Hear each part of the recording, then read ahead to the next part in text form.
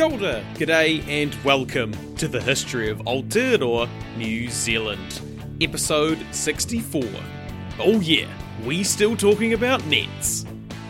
This podcast is supported by our amazing patrons, such as Chanel.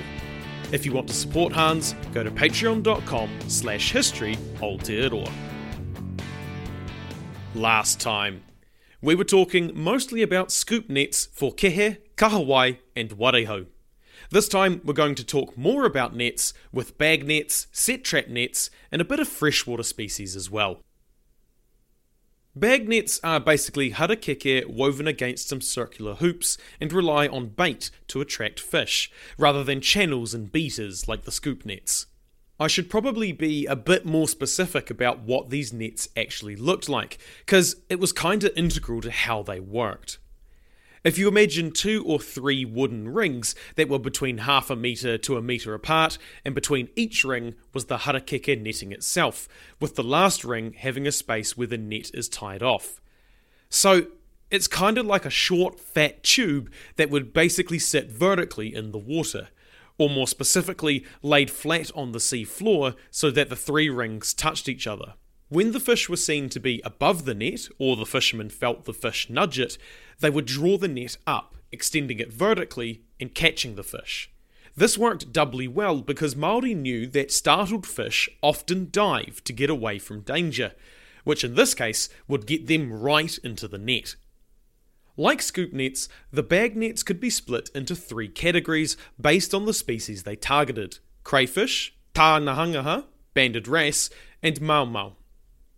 Crayfish were plentiful along the east coast of the North Island and the Bay of Plenty, and there were 4 methods used to catch them, the most common of which is still in use today: diving, whereby the fisher dives down to find the crayfish, grabs it, and brings it back up.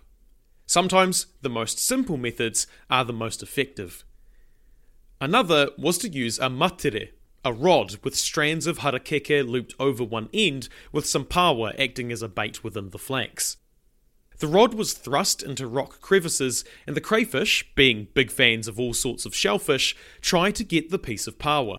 However, they would end up getting their legs tangled in the flax, which the fishermen would feel and be able to pull the cray up. The third method is by baited crayfish pots called taruke, made of manuka rods. They are set on the sea floor with a long rope with wooden flats to mark the spot. These would be returned to later on and pulled up, hopefully with some crays inside them. The fourth method is where the bag net would come in, called a pouraka. Interestingly, this name is used a bit differently depending on the region. For example, it means a bag net for crayfish in the east coast and Bay of Plenty, but in Taupo, pouraka means a set trap used to catch kokopu. Again, pawa would normally be used to catch crayfish in the bag net with sinkers in it, sometimes being set in shallow water at night. If the line was held, the fishermen will be able to feel when the pawa was being nibbled on, so they would know when to pull the net up to catch them. But it was common for lots of nets to be set and tied to rocks or other prominent features. Once all the nets were set, he would double back to the first one and pull it up with whatever was in it, if anything. By the time he got through them all, it would be time to go back and check the first one. So you could either have one net with more precise catching, or many nets with a bit less discretion. During the day, they would be set in deeper water with the use of a mokihi, raft, made of hauama, an endemic tree. Again, the nets would be dropped in the water with wooden floaters to mark their spot, and the fishermen would do essentially the same thing, paddling around to each net and pulling it up before repeating the process. When the crayfish were particularly abundant, a net could hold up to 12 crays.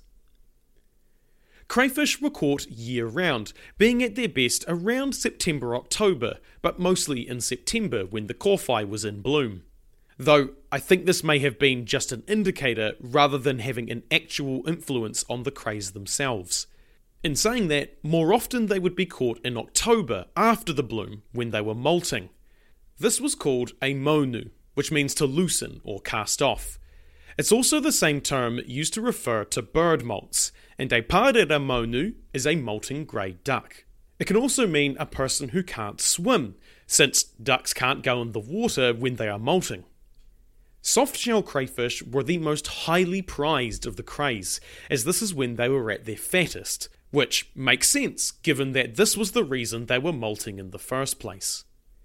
As a quick fun fact, it is illegal to pull up soft-shell crayfish in modern-day New Zealand. This is because they've been overfished and all that sort of stuff. In addition to their size, this made crays easier to catch, as they would tend to hang out in holes in the rocks to avoid predators having a go at them, meaning they weren't just roaming around. These holes were called ruamonu or ruakoura, shell-shedding holes or crayfish holes. These holes were well known and sometimes named due to their importance. Names were also given to the different sizes of crayfish, potentially to distinguish the ones best for eating. Diving for crayfish was by far the most popular method, even today. When diving, a basket would be tied around the waist, called a kawhiu, which would also be used when gathering shellfish. The diver would feel around in the crevices of rocks with her foot, unless the water was shallow, in which case she'd just get her arm in there. On the flip side, if it was deep, the diver would go down head first. Once a cray was found, it would be grabbed by the back and turned upside down to render it harmless, which is basically how it is done today. Sometimes the cray would be grabbed by the leg on accident, causing it to break off. If this happened, then the leg would be removed from the site, otherwise the cray wouldn't use that hole again. It's unclear whether this was something based on observations or something more spiritual, though they were often one and the same. When the diver was ready to come up, she would often have filled her basket, having one cray in each hand and one in her mouth, which I think is pretty badass. However, Hiroa says of his time, quote, "In these degenerate days, an old sock is often used as a glove to protect the hand from the sharp spines." End quote. Interestingly, the job of gathering crays was given to the women rather than to the men, perhaps due to the crayfish being seen in a similar vein to that of shellfish. Let's talk about mau, which are a deep sea fish that travel in shoals, frequenting various areas based on the season, with the fishing season beginning at the end of January and going until early April. These guys were caught with a large bag net from a waka, called a mataro by Ngāti Porou. Mata meaning mesh and rau meaning many, whereas Te Whānau a Apanui and Ngāti Awa called it a wahanui, large mouth. When the fishing ground was reached, 4 lines would be baited with crayfish tails, which Hiroa states was the quote-unquote proper bait. The lines would be baited with so much crayfish it would take, quote, a sack and a half of crayfish to completely bait the lines, end quote. Which, as someone who loves to eat crayfish, it just really hurts me in my soul to see them used for bait.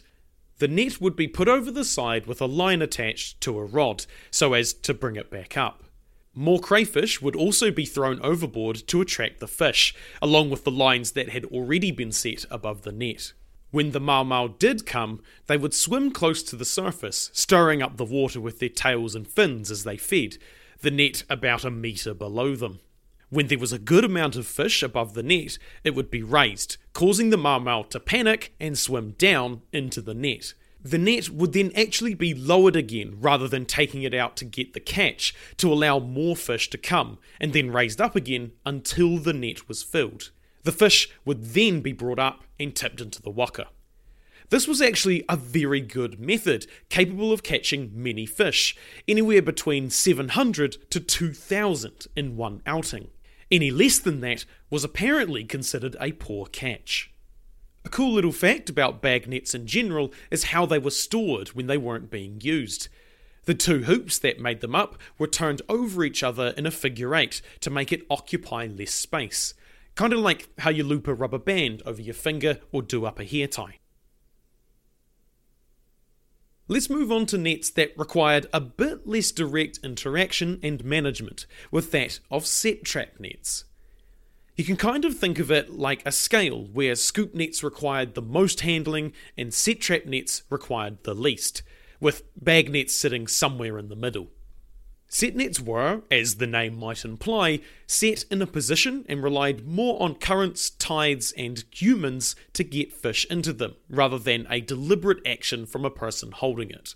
They also differ from bag nets in that they are unbaited. Ngāti Porou and Whānau Apanui had 4 types of these nets, 3 for freshwater and 1 for marine.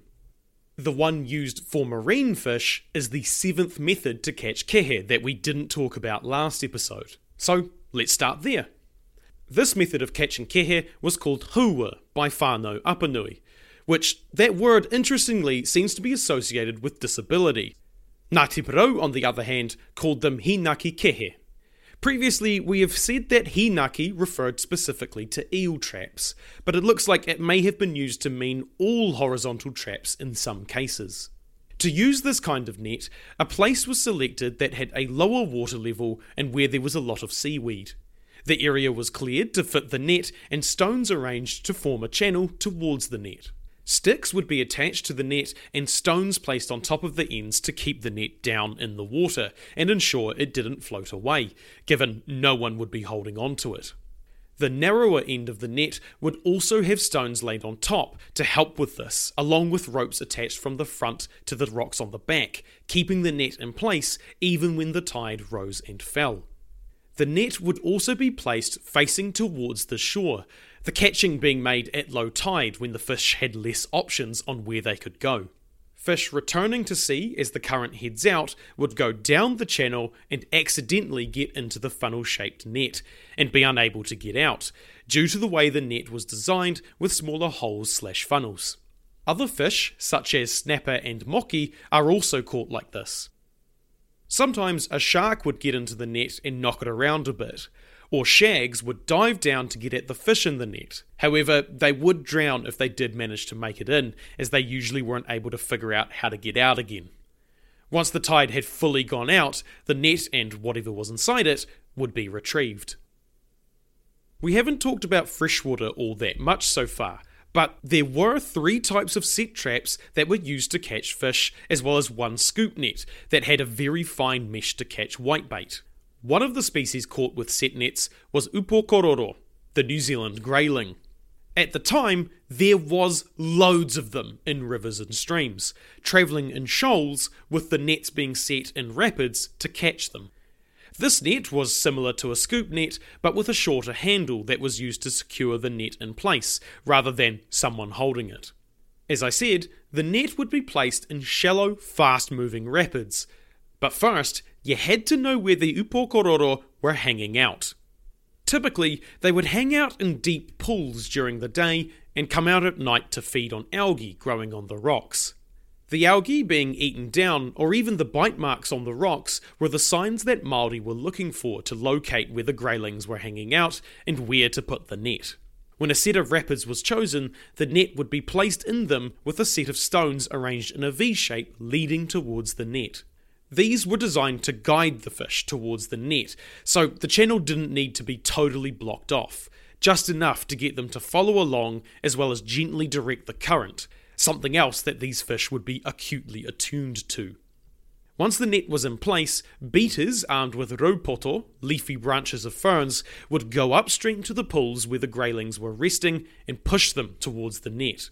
They did this by thrusting their branches down to startle the fish as they swam in the deep pools. They would continue to follow them into the shallow water and then into the rapids until they ended up in the net. Sometimes a fish would take their chances with the beaters and head back towards them, but if this happened, they would often be killed by the beaters. Like some of the other nets we have talked about, if the shoal was particularly big, some of the upokororo would be allowed to escape to ensure the net didn't get too full and break. After Europeans arrived, the beaters would sometimes be on horseback, foregoing the ferns and just caneering down the stream to scare the fish. Obviously, this method required appropriate terrain for this to occur, so it wasn't super widespread. Another method of catching greylings was to leave the net overnight, and some fish would just be swept in by the current because they got too complacent and end up in the net. The season for these fish was in March and April, when the algae they feed on would be in bloom. Upokororo are actually a bit interesting in their own right, not just in how they were caught. As I mentioned before, they were extremely abundant during the pre-European era, but at some point in the 19th century, they were being caught and thrown onto gardens as fertilizer. Well, perhaps not unprocessed. I don't think they were just throwing the whole fish into the fields, but they were used for fertilizer nonetheless. Despite this, we do know that in the middle of that century, the species was still majorly abundant. In 1869, a water wheel apparently came to a standstill due to the amount of graylings in the river. However, by the early 20th century, their population had been drastically reduced, with the last catch being recorded in the early 1920s. It wasn't until later, in 1953, that they were formally declared extinct. And it wasn't until after that that they were given protection under New Zealand law, which was too little too late. To this day, or rather should I say at time of recording, it is New Zealand's only known native freshwater fish to go extinct. For quite some time, we didn't understand what caused this decline. It was thought that it was a combination of habitat degradation and poorer water quality due to human activities, which usually means farming and urbanisation, as well as the introduction of trout, which predate and outcompete some native species. It wasn't until 2019 that Professor George Perry and his PhD candidate, Finn Lee, discovered that it was a bit more complicated than that. I won't get too much into the nitty-gritty because scientific papers can be a bit difficult to understand, but the basic idea is that the Upokororo life cycle was to spawn in rivers before going out to sea and then return to the rivers to spawn again. However, unlike other fish species that do this, graylings don't return to the exact same river that they were born in. This is important because obviously the rivers that they were born in were good enough for them to be born in. But if you don't go back to that exact same river, they could end up in a different one, which could be severely degraded, have crap water quality, or have a large amount of trout in it. This essentially created a population sink, whereby some of the population was constantly removed every year from being unable to spawn, or the spawn dying before they could reach the sea. The ones that did spawn didn't do so at a high enough rate, and as such, the species eventually went extinct. So although the degradation, water quality, and trout were part of the story, it was the dispersal strategy of the Upokororo that really was the nail in the coffin. It's a great piece of work that helps us understand how freshwater species could go extinct in the future, and as such helps us plan for their conservation. I'd also like to thank Professor Perry for being so kind as to actually send me the paper, which was really, really awesome. For the final net we will talk about today, we'll be going back to the moana. The baited trap net only has one example of it ever found, but it was apparently different enough to the bag nets and set trap nets that it warranted its own category. They were called torehe or toemi, and were circular nets with a sinker at the bottom that were kept flat by radials made of supplejack, and could be closed by putting a line around it and giving it a tug. It kinda looked like a bit of an oval that snaps shut by folding in half. The bait would be tied to a crosspiece in the middle of the trap, which would usually be crayfish tails. When in use, the net would be lowered from a waka, either amongst rocks or just laid flat on the water to sink to the bottom. This would be done quite carefully so as to not have the line pulled on too hard and making the trap shut. The trap wasn't set under tension, meaning they wouldn't need to bring it up and reset it if this did happen, but of course you want to make sure it reaches the bottom still open as best you can, to give you the best chance of catching something. Once in position, the line would be drawn until it was taut, again not enough to cause the trap to snap shut. Once a fish could be felt nibbling on the bait through the line, it would be given a big tug to close the trap around it, making the radials touch in that now half oval, the action being aided by the counterweight of the sinker. Now that the fish was caught, the line would be pulled up as quickly as possible, making sure it didn't slacken on the way.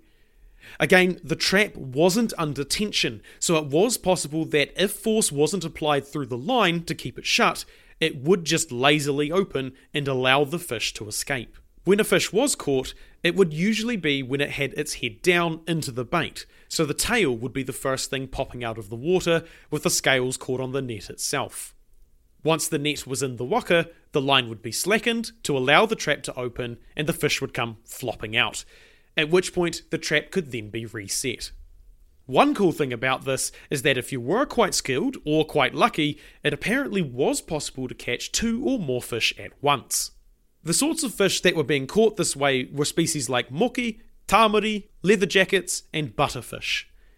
As the traps were used more and more, it was common for the supplejack radials to become weak and lose some of their spring, meaning the trap would lose its form a little bit. These were easily replaced though. Hiroa makes an interesting comment that this type of net would be very useful to naturalists trying to catch specimens for smaller marine fish, possibly because it kept them quite intact and it meant that the fishermen could be rather selective in what kind of fish they wanted to catch. He also says that this kind of trap was quite easy to make and use, so it was a great net for anyone who was fishing for fun, such as, quote, women, children, or indifferent fishermen, end quote. Overall, it should be noted that the nets we have talked about aren't the be-all and end-all of Māori nets. In fact, most of this information was gathered from the east coast of the North Island, from Ngāti Porou and neighbouring iwi, such as Te Whānau a Apanui. This was done by Alston Best, Te Rangi Hiroa and a few others, at the behest of Āpirana Ngāta, a famous Māori politician in 1923. It does give a good idea of what Māori were using when it comes to fishing, but I just don't want to give you the idea that this was all there is to it. Next time, we will talk about fishing in freshwater rather than in the big wide moana. Within that, we will discuss Mātauranga Māori, how fish were named and identified, and how species like eels, whitebait and lampreys were caught. If you want to send me feedback, ask a question, suggest a topic, or just have a chinwag, you can find my email and social media on historyaotearoa.com. Aotearoa spelt A-O-T-E-A-R-O-A.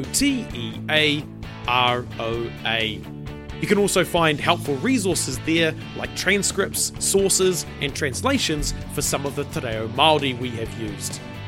This podcast is a one-man band. If you enjoy listening to me talk history, you can support us through Patreon, buy merch, or give us a review. It means a lot and helps spread the story of Aotearoa New Zealand. As always, haere tū atu, hoki tū mai. See you next time.